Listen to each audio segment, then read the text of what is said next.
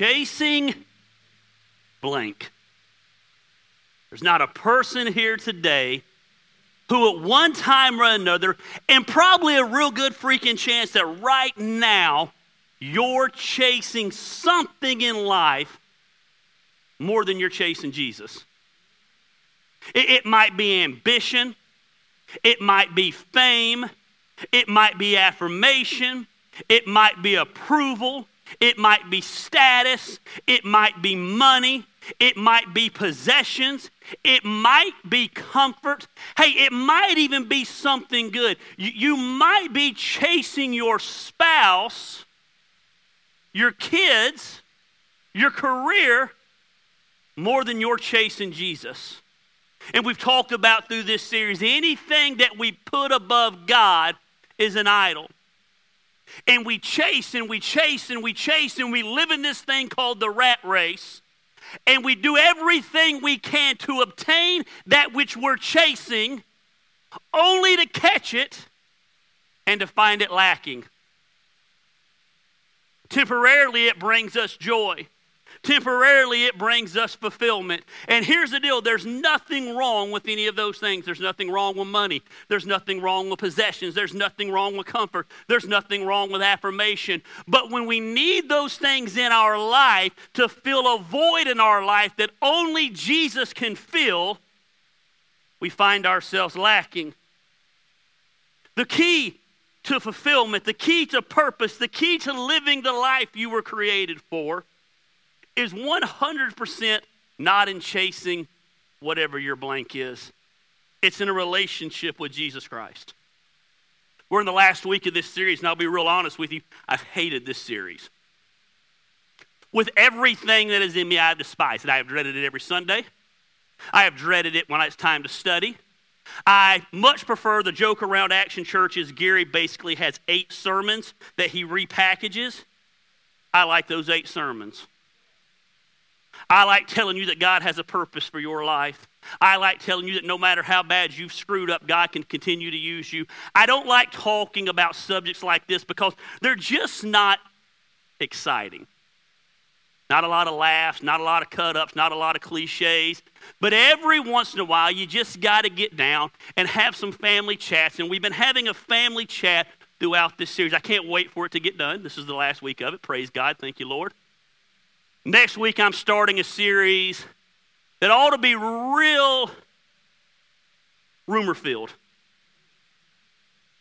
Starting a series that you think, God, could he get any more raw and any more real than he already is? I'm going to start a series next week called Pastoral Confessions.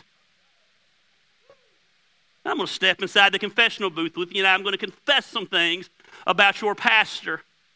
Some things that, in my experience in hanging out with other pastors, they struggle with the same things. They just fake it a little bit better.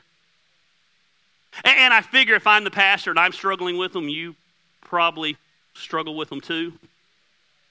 Like one of the things I'm going to talk about is, I don't really know if I have a great prayer life. Ain't that sad? I'm the pastor. I struggle with prayer sometimes.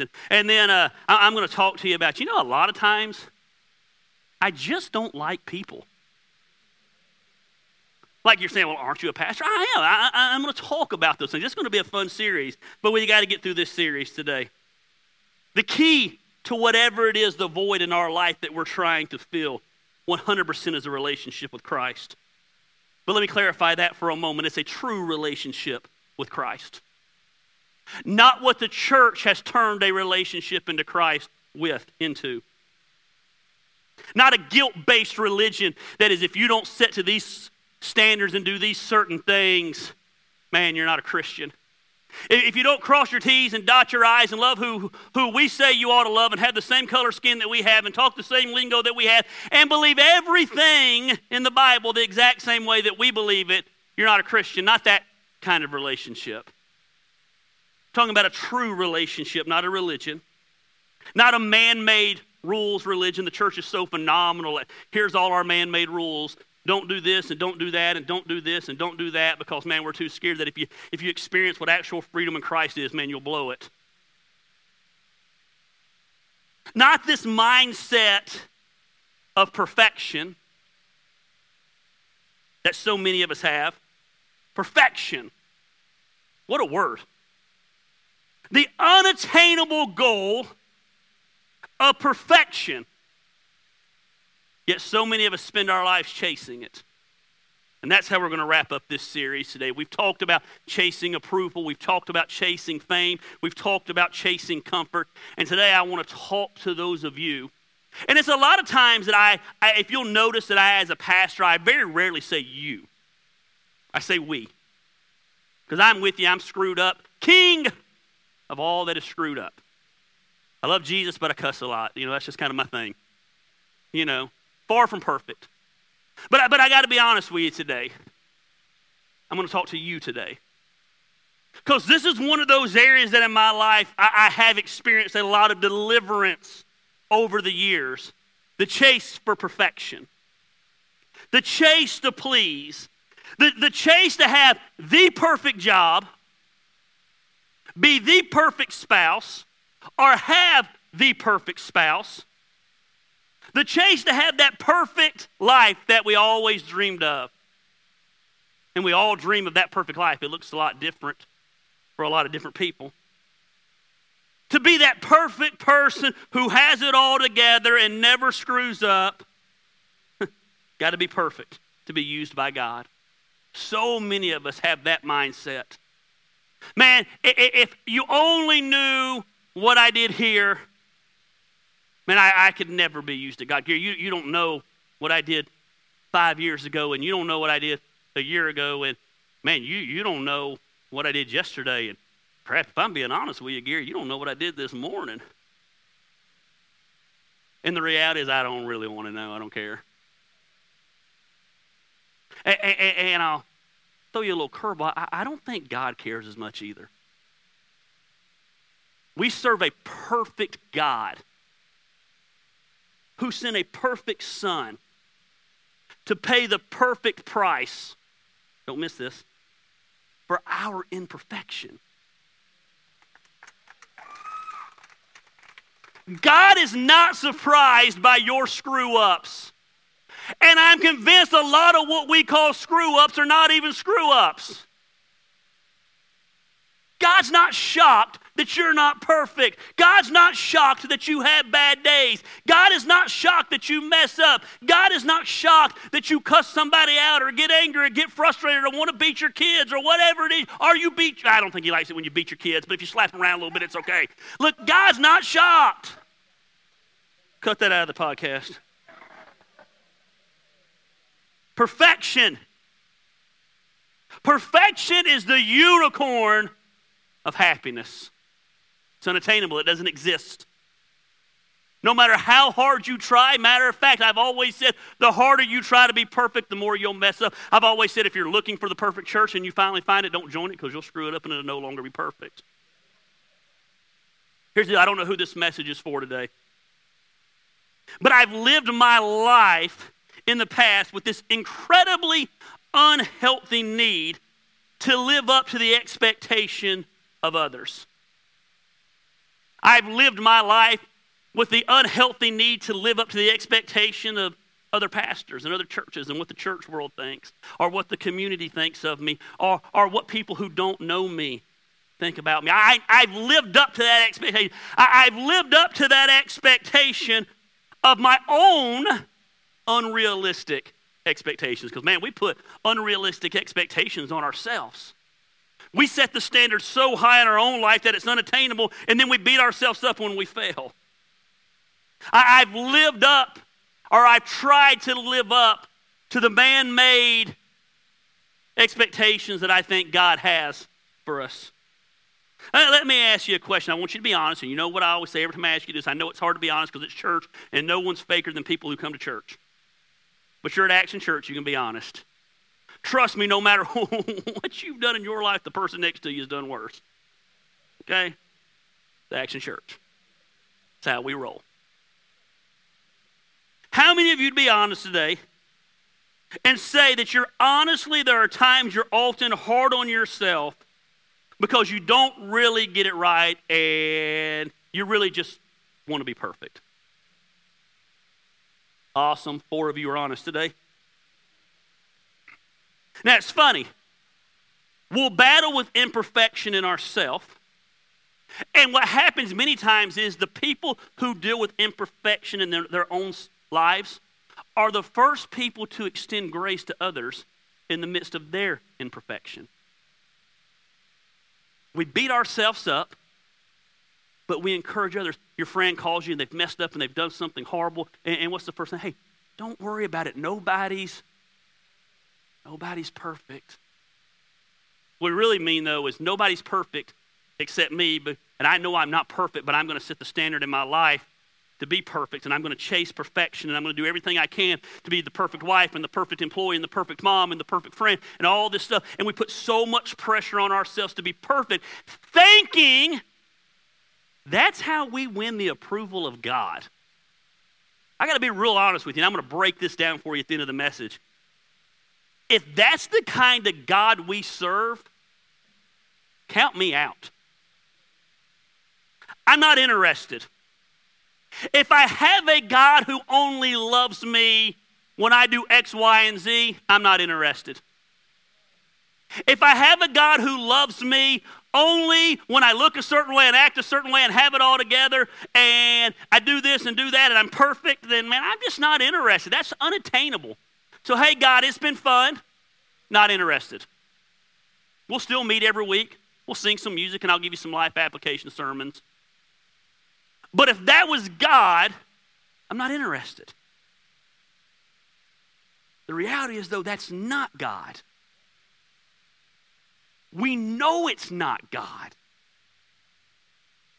Yet when it comes to our own imperfections, whether we say it or not, we believe that is how God works. You're quick to show grace to everyone, but never show grace to yourself. In your own life, you have these unrealistic expectations. And when you don't live up to these expectations of being perfect, looking perfect, talking perfect, acting perfect, all of a sudden, because we've been chasing perfection, we can't catch perfection, we begin to feel these deep feelings of shame, guilt, that we're unworthy. And then to top it off, Scripture can be a little bit intimidating in this area, especially when pastors do what they're so famous for. When pastors take a verse, they read the verse, but they don't enlighten you to the context of that verse. When they don't enlighten you to the context of the verses that are around that verse. When you just hear a verse, it can be a little intimidating, like Matthew 5:48, where it says, "But you are to be perfect, even as your Father in heaven is perfect." I was talking about this sermon with someone this week, and they brought this passage of Scripture up. They said, I feel like you're teaching heresy, what the Bible says in Matthew 5:48. And I said, so you're telling me you're perfect? Well, not what I'm saying. I said, I know, I work with you every day. You sit 2 tables away from me, you idiot. I hate a fake. So you're not living up to the same expectations? Now, that's what the Scripture says. You're to be perfect, even as your Father in heaven is perfect. At the end of the message, I'm going to come back to this verse, and I'm going to look at the context of it. We're going to wrap it up in a neat little bow. And I'm going to show you that. Be perfect. Preachers get up and they preach this, and man, there's no pressure there, right? Hey, just be just like God. WWJD, what would Jesus do? You ain't Jesus. And I think sometimes Jesus would surprise you. What'd he do? Hey, don't ever sin. Never have a bad thought. Never get mad. Never look at somebody critically. Be perfect. Never cuss. Never look at someone who isn't your spouse in an attractive way. Never get mad at your kids. Hey, man, never take a little more than you should. Never lose it. Always have it together. Just be perfect. Never think about anyone. Never go a day without praying. Never go a day without reading your Bible. Never steal. Never look at something you're not supposed to look at on the internet. Basically, what preachers are telling you when they say this verse is, they're saying you need to live the life that you lie about living on Facebook. I'm going to let that sink in for a minute. I'm going to repeat that. And when I repeat that, you're going to be like, oh, dang. Basically, what preachers are telling you is that you need to live life like you lie about living life on Facebook. Because we all got it together on Facebook. On Facebook, I am the greatest thing in the world. I fight the fights I want to fight. I show you the images I want you to see. I give you the thoughts I want you to have. And then all the things that don't line up to with what I think you think they ought to line up with, guess what I do? I don't post those. So you're like, man, he's got it together. Look at Gary with that inspirational quote today as he sits naked in the sauna. Guy's my pastor.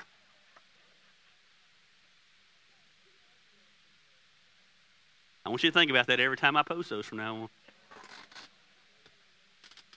Look at this music Gary's listening to today. He's so deep.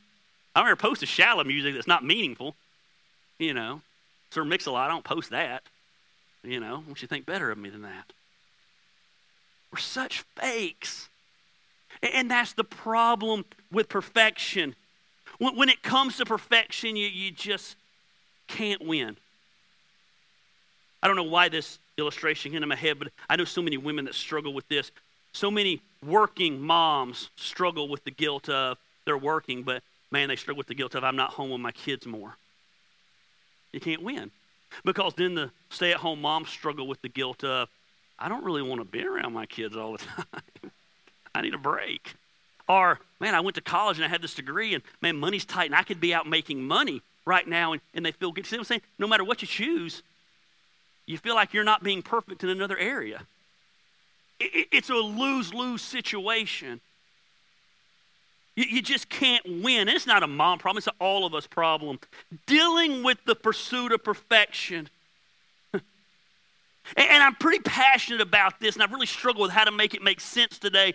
But man, I'm passionate about this because I'm so sick of seeing people who are Christ followers feel like they're not Christ followers or feel like they're going to hell or God doesn't love them or God's judging them based on the fact that they're not perfect. We serve a good God, a loving God, a forgiving God. That sin that you're beating yourself up about, or that guilt you're beating yourself up about, or that thing that you think might be sin and might not even be sin to begin with, God paid the price for all that on the cross. He says, as far as the east is from the west, I remember it no more. God chooses not to remember. We remember the screw-ups. We remember people who do us wrong. And God says, I choose not to remember. Well, I'm really blind when I take these off. You guys look a lot better like this. Couldn't get my contacts to go in my eyeballs this morning. Perfection, it's unattainable. To the point that, like I said, we almost lie to give the illusion that our lives are perfect. Hashtag Instagram. Like, we can't even post a picture without putting a filter on it. Because I don't want anybody to see that blemish or that wrinkle or that gray. Someone said, why'd you shave your beard off? Because it was gray. Gary Lamb, I don't have a gray beard. Christine wouldn't let me get Rogaine. Is it called Rogaine? Or whatever? No, Rogaine, is that not what it's called? What's Rogaine? Well, whatever it's called. Dye. Whatever. Just for men. Whatever. Let's move on. We're talking about my gray and I don't like it. Right. Man, we just lie to give the illusion that, man, our lives are perfect. We can't hit the standard, so we're going to give the illusion that we hit the standard. Rather than failing and feeling the guilt of failing and people knowing that we're not living up to it, I'm going to give the illusion that my life is perfect and everything is great and everything is wonderful. And like we can't even enjoy life because we're too busy trying to take a picture of it. Went to the Jacob Bryant show up in Jasper this last week, and I was blown away as I stood in the back and I watched thousands of people watching a concert live through their phone. Giving the illusion that everything has to be perfect. Got to take that perfect picture. Hey, and by the way, when you take the picture up here, we know you're not perfect in your own eyes. Now, you're perfect to us, but you're not. We know the angle. I get it. I got the double chin. I get it. No double chin that way. Come on, you're not fooling us. We get that. It's like when you have freckles all over your face, and man, freckles are cute. It's cool. But then, like in your pictures, you have no freckles because you put the filter on. Like, you don't got to be perfect. Quit living this life that you have to be perfect. And it's a battle that we all struggle with. I've done a lot of research on this subject, especially in my past, when I felt like I had to live up to this perfection. And there's three types of perfectionists. Three types of perfectionists. There's the self-oriented perfectionist. This person, you hold unrealistically high expectations of yourself. You hold yourself to such a high standard. No one else puts that standard on you. You put it on yourself. You got to be the best. And you can't live up to your own standard, so you battle feelings of guilt, often obsessing to the point of inefficiency. I can be that way sometimes, man. I want everything to be so perfect with what I do that it freezes me and paralyzes me that I end up doing nothing. This was in the past. I used to really struggle with that. And then you struggle with these deep feelings of inadequacy because you don't live up to this stupid standard that's unrealistic. Self-oriented perfectionist. There's the externally oriented perfectionist. This is the person who believes others expect you to be perfect. Others expect you to be perfect. Your spouse expects you to always look a certain way and act a certain way and always have it together, and your kids and your coworkers and your boss. And it's externally. You take the pressure of the expectation of others and it consumes your life. And the problem with that is you have 5 people in your life that have 5 different expectations of you, and sometimes those expectations contradict and they all get twisted and woven together, and you can't live with any of them, and then you feel alone because you just regress. You feel depressed. You feel desperate because you know that you can't live up to their standards, even though you know their standards are unbiblical and their standards are wrong, and you know you'll never be enough. There's the others-oriented perfectionist. If you've ever been to the Little League ball fields, you see parents that have this. You expect others to live up to your impossible standards. You tend to lack empathy. You tear others down. You're abrasive. You're demeaning. But you do it under humor. You use demeaning humor towards others because they can't live up to your expectations. You sucked at baseball as a kid. You got picked on because you sucked at baseball as a kid. You were never part of the cool crowd because you sucked at baseball as a kid. So now you're going to vicariously live through your child at the ball field who also sucks at baseball. And you're going to act like an idiot. Like, man, when Luke played baseball, it was rough. Like, I would watch these parents. Like, am I lying? Like, you've heard of getting into a fight with parents on the other team? Like, I got into a fight with a parent on our own team. Like, we're on the side of the ball field, and yes, I pulled my line. Do you know who I am? And then here's the problem. It was a woman. Not that that's a problem. So I'm fighting with this woman. I'm mad at this woman. Then I start getting mad at her husband because he ain't defending his wife. So I'm yelling at his wife. I'm mad at him for not yelling at me for yelling at his wife. And Christine is standing like, what the heck is going on? redneck, baby. That's what happens. Externally oriented perfectionist. Their kid was no good, but they acted like he was the greatest thing and rode him all the time. It drove me nuts. We put our convictions on other people. Some of you are like, I am never coming back to this church. Cool. We probably recognize ourselves in one of these areas. And what I want to do today is I want to talk to you about the spiritual side of perfectionism. Because a lot of times we see perfectionism as a psychological issue, and really at the end of the day what it is a spiritual issue. Because everything is a spiritual issue. It's a spiritual problem because what we do is really perfectionism is often covering up our insecurities with man-made rules. It's taking my deepest fears and setting this ungodly standard, and I'm going to mask my insecurities in the name of perfectionism because I don't believe God is enough. I don't believe God could love me with these flaws and these things, and so I set my own standard, not God's standard, and I mask myself in clothing. All the way back to the Garden of Eden. What happened in the Garden of Eden, man? It was awesome. They were naked. I imagine, I've said this before, it was the first dude ever made and the first woman ever made. They were hot. Hottest dude ever, hottest woman ever. Adam and Eve, that's Gary's theology. That's the way it plays out in my head. They're running around naked. Sounds like heaven on earth, which is what the Garden of Eden was. They screw up, they sin. They become aware of their sin. Don't miss this. They become aware of their nakedness. They become aware of their imperfection. And the first thing they do is they make garments of clothing to cover themselves up in their insecurities. Hello, that's what we do with perfectionism.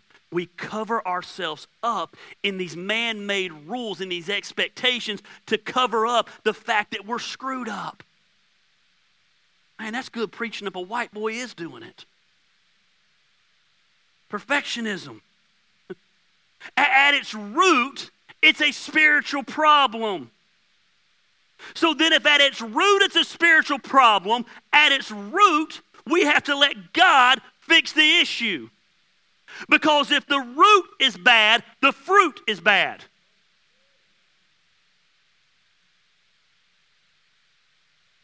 When imperfectionism and we have a false theology that God expects us to be perfect at the root, the fruit that we bear is going to be rotten, broken, and messed up because we're never going to obtain perfection. Hate to burst your bubble. And if we had to be perfect, we don't need God. Stop chasing perfectionism. Man, what I want to do is I want to clearly show you from the book of Romans how we're made right. How we're made right, not perfect, right with God. Paul, he's almost speaking directly right here into the spirit, the craving of perfectionism. He says in Romans 3:20, therefore, no one will be declared righteous in God's sight by the works of the law. Xander, when I get done, do not take that verse now, 'cause I'm going to break it down for you. Through the law, we become conscious of our sin.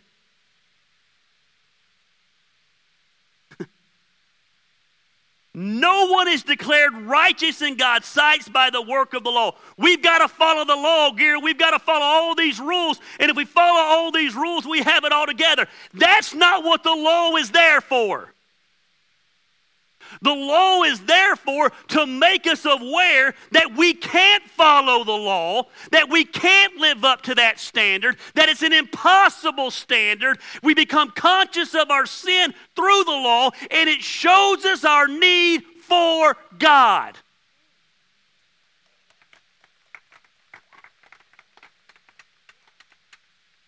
I don't break out the doctorate degree much up in here. I like to keep the cookies on the bottom shelf. But we're getting deep today. The law is not there to make you feel inadequate because you can't live up to it. The law is there to show you that you need God. We've got the Big Ten. We can't even live up to the Big Ten. I mean, imagine being a Pharisee back in the day when he said this. They had 613 laws. We got 10. I don't even like to go down to 10, man. All the 10 does to me is reveal that I need grace, that I need Jesus, that I need God. You're never going to be good enough. Listen to me today. You will, can I walk out here, Barry? You will never be good enough to get into heaven. Only perfect things get to a perfect place, and we're not perfect. We're made perfect by what Christ did on the cross. Man. Number one, don't put anything ahead of God. X. I fail at that all the time. I can't remember the order of them. Don't covet what your neighbor has. X. Well, if you live down here where I live, you don't covet what your neighbor has. Okay? Oh, yeah. X. Can't do that one. I can't even remember what the other ones are. Don't kill anybody. Right now, I don't got to put an X by that one, but man, catch me on a bad day. Might have to put an X by that one. Like, I can't even follow the Big Ten. I screw it up all the time. Don't take God's name in vain. X. I try. Like in my weird standard of thinking, man, it's okay to cuss, I try not to drop that one. But I do sometimes. Sometimes y'all make me so angry. It's y'all's fault. I just want to quit. I'm not even going down the 10. It's X, X, X. I can't even follow those. So if I got to follow those to get to heaven, I'm screwed up. But he's not saying that. This says, hey, no one's declared righteous in God's sight by the works of law. You're not declared righteous by what you do and what you don't do. Though the law through the law, we just become conscious of our sin. We become aware that we're sinful, that we're imperfect, and we need a Savior. Man, listen to me. Let me encourage you today. I like to be an encourager. Action Church where you leave feeling better about yourself. Here's what Scripture says about you. Scripture says the heart is deceitful. This thing right here is wicked. Wicked. Above all things. It's so whack that you can't even tell the truth about yourself. We've all fallen short of God's standards. The Bible says there is none righteous, no, not one. The Bible says for all have sinned and fall short of the glory of God. Here's God's standard and here's us. I don't care who you are. I don't care who the most godly person that you think in this room is.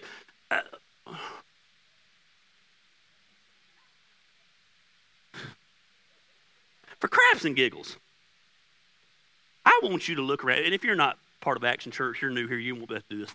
I want you to look around, I want you to point to the person at this church you think's the most godly. I'm just curious who y'all think's the most godly. I know who I think's the most godly. Go around. Who? Bam, that's what I was going to say, girl. Tanya May.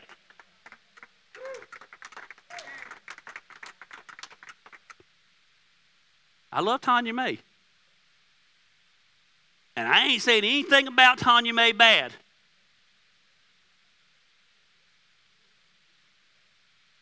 But one time, I was at a No Sweat concert, and Tanya May might have had a half a drink too many. And she was not perfect that night. Now, she wasn't as big of a heathen as y'all all are. But by Tanya May's standards, I've seen her get mad at me before, and I think one time she cussed at me. I think it was like, damn. So I don't know if that counts. But she's not perfect. There's no one who lives up to God's standard. All of us fall. So important. I'm not trying to make you feel bad about yourself, but the reality is until you see yourself as a sinner, until you see yourself as imperfect, until you see yourself as not being able to live up to the law, you'll never see your need for a Savior. And that's why the law is so beautiful. The law is beautiful. The law is not created to guilt us. The law was created to show us that we need Jesus. You can't do it without Jesus. It's Jesus on Sunday, and Jesus on Monday, and Tuesday, and Wednesday, and Thursday, and Friday, and Saturday. It's Jesus. What's the question you have? I don't care. The answer is Jesus. But Gary, you don't know. Jesus. He used screwed up people. He used people that denied him. He used murderers. He used adulterers. He used drunks. Isaiah was naked. Butt naked. Preaching the gospel naked. I'm going to try that real soon. Y'all wanted me to grow this place. Trust me, we'll be in reverse growth if that happens. The law shows me that I need help, that I can't be perfect, that I can't live up to that. The law shows me that I'm inadequate, so how am I made right with God? This is what's so amazing, and I pray that you hear this. Paul goes on to say we're made right with God, not by our religious efforts, not by doing good works, not by eliminating bad stuff in our lives, not by joining a church, not by going to a church, not by giving to a church, not by serving at a church, not for helping other people. We're made right by God through a relationship with Jesus. I wish you could get this. God's going to kill me. God's not going to kill you. One day you might die. I mean, yeah, I'm the only one going to live forever. I got a plan. Gosh, I wish you understood the love of God.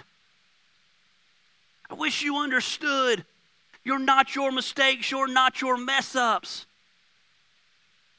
I got 737 children that range in age from 3.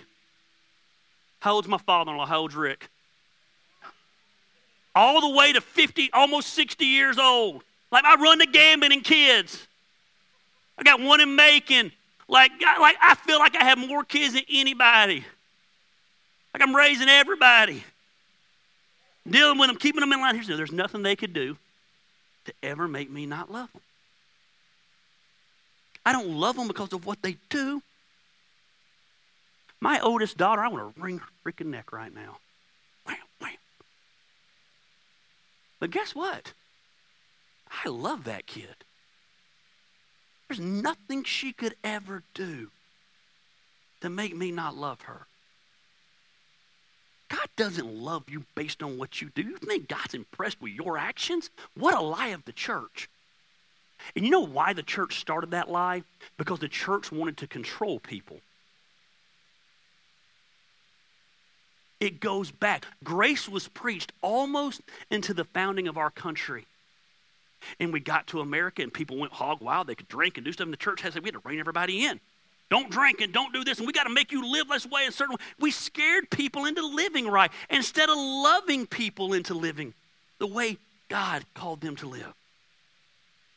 Gosh, there's nothing you can do. There's nothing you can do except Jesus. It's not Christ plus church. It's not Jesus plus good works. It's not Jesus plus helping the little old lady walk across the road. You don't got to help the little old lady walk across the road to be right with God. Now, if I see you not helping the little old lady across the road, I'm going to slap you. You got to do it to be right with me. You got to do it right to be right by God. It's Jesus plus nothing. Why can't we grasp that? Perfectionism focuses on what I do. How long have we went? Oh, man, we're early. Hope your crock pot was on low today. Let me pull up a seat. If you're kind of new here, we start at 10 o'clock where I can preach forever and we can still beat the Baptists at the restaurants and still get home in time for the football game. It's a strategy to 10 o'clock service. Perfectionism focuses on what I do. Perfectionism focuses on my performance, my effort, my religious works, but grace focuses on what Jesus has already done. Perfectionism says, look what I do, and man, grace says, look what he's done. It's his righteousness, his goodness, his perfectionism is perfectionism is sin. Because perfectionism is all about you. And the Bible says, to him that knoweth to do good and do it not, it is sin. So when you think you've got to live a perfect life, guess what? You're living an imperfect life by trying to live a perfect life. Boom, how about that?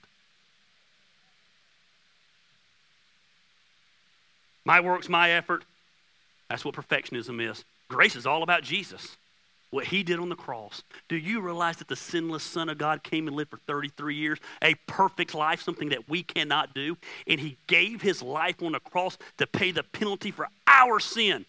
You're still paying the penalty of your sin, and Jesus like, it's paid in full. You won't show up at the bank and be like, hey, that car I paid for 2 years ago, man, here's another payment. Like, it's paid for, you idiot.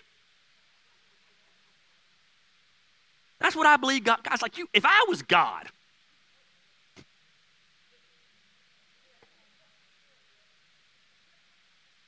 and you came to me about your screw-ups, I'd be like, shut up. I'd probably cuss a little. I'd be a cussing God. I'd be, you're an idiot. I'm God. The Georgia game's about to come on. Quit wasting my time. I've already forgiven you of that. Now, I'll interrupt the Georgia game for something important, but that's taken care of. Come back during the Alabama game, Florida State game, Auburn game, any other team.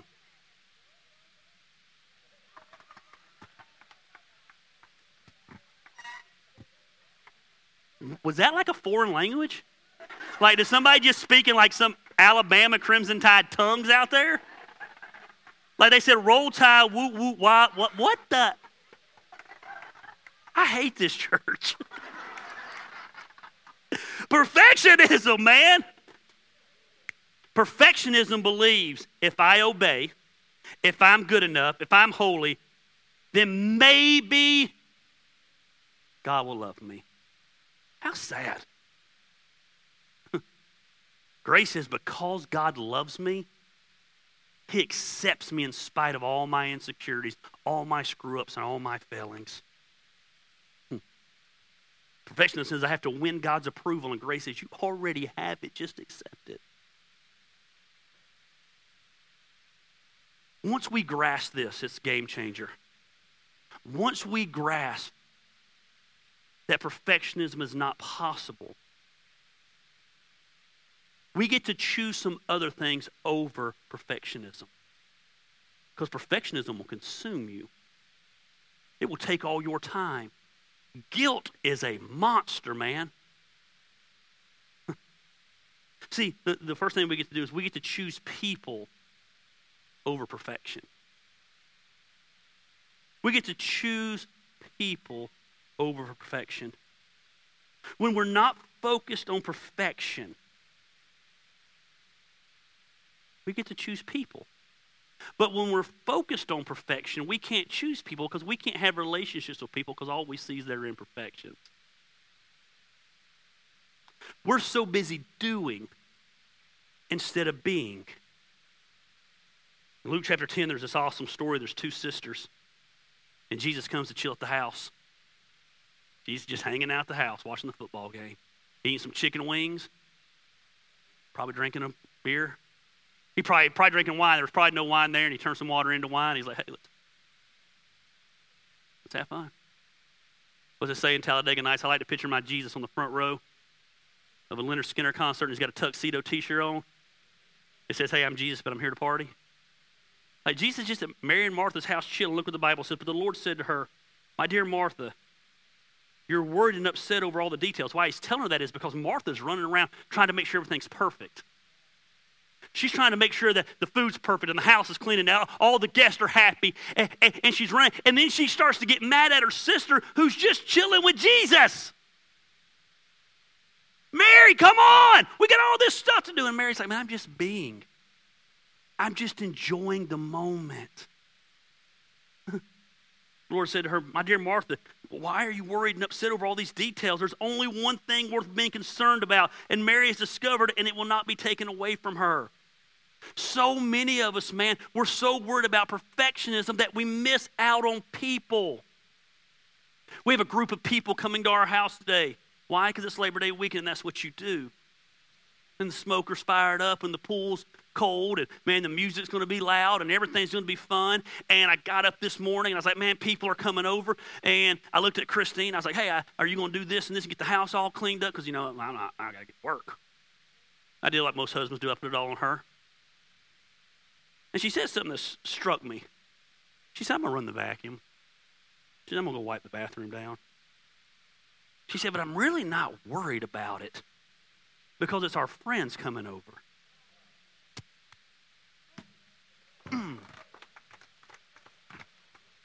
She didn't know what I was preaching. So many of you miss out on the blessings of people because you're worried about perfectionism.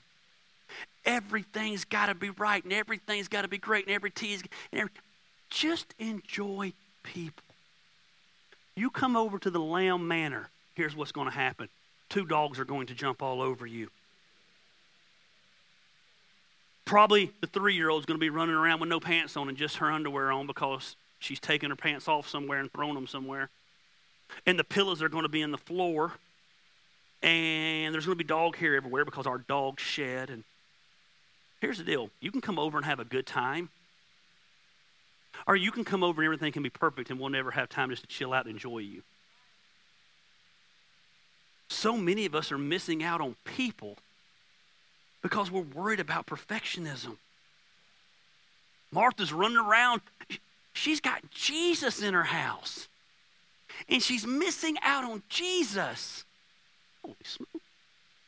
She's missing out on Jesus because she's trying to be perfect. You're doing that. You're missing out on Jesus because you're trying to be perfect. Dang, I should have just said that and went home.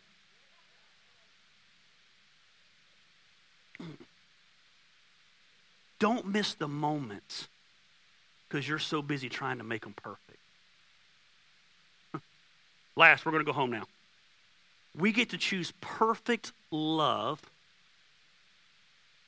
over perfect performance. We get to choose the perfect love of our Father rather than performing to try to impress Him or somebody else. When you realize you don't have to be perfect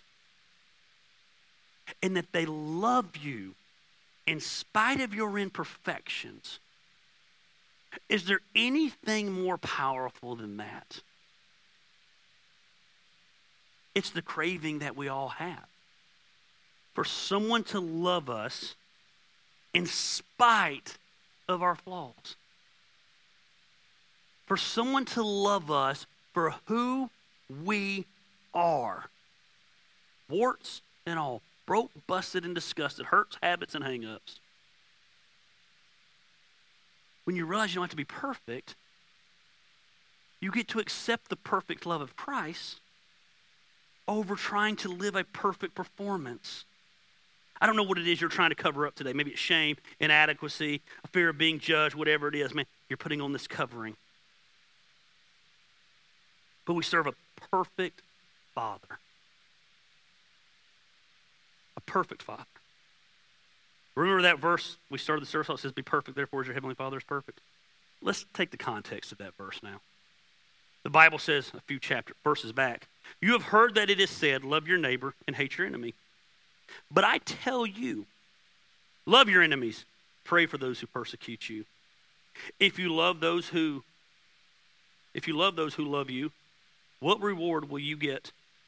Are not even tax collectors doing that? Tax collectors are loving those that love them. And if you greet only your own people, what are you doing more than others? Do not even pagans do that? Then there's that verse, be perfect therefore as your heavenly Father is perfect. Jesus is saying, he's saying, you've heard love your neighbor, hate your enemy, but I tell you, love your enemies, pray for those people. He's saying, if you love those who love you, big deal. Big deal that you love those people. Love your enemies. And when you love your enemies, when you have this perfect love, you're not worried about perfect performance, and perfect love makes you perfect like the Father. This is a verse about love, not living perfect. It's a verse about loving perfectly. It's easy to love those that we like and those that are good to us. He's not talking about our behavior here. He's not talking about our performance here. He's talking about the practice of us loving people. Loving people, flaws and all. I've learned that I can dislike people and still love them. That's hard. But I can do it. That word in the Greek, perfect, that word in the perfect in the Greek, it doesn't mean to be perfect in performance. It means to be mature. It means to be made complete. We're to be complete in our love. And when you're not trying to have the perfect performance, then you can have the perfect love. Here's the deal, and I'm going to wrap it up. Some of you are killing yourselves trying to be perfect. Killing yourselves. If I can just be good enough. You can't. And here's my question.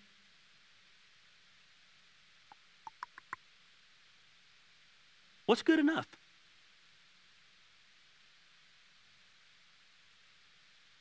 What's the standard? Barry, is this speaker about to blow up and kill me? That just started making noise? I don't want to die today. What's good enough? If I only steal a candy bar and I don't steal a car, is that good enough? If I only double take on that chick and I don't do XYZ with that chick, is that good enough? If I only think about, let me rephrase that, ladies, if you only think about what that guy's thinking, and some of you guys can think about guys too, I just don't. Even though they try to pick me up in saunas because I got it like that. Okay, listen, I just check him out at the gym while he's flexing. Is that okay? Well, what's good enough? If I only steal 3 times in my life instead of 4 times, and what is good enough? The Bible doesn't give us the standard for what is good. So the problem with that is, good is in the eye of the beholder. Your definition of good and my definition of good are different. So we can't live up to a standard that is non-existent. So quit trying to be good enough and just start accepting the love of God.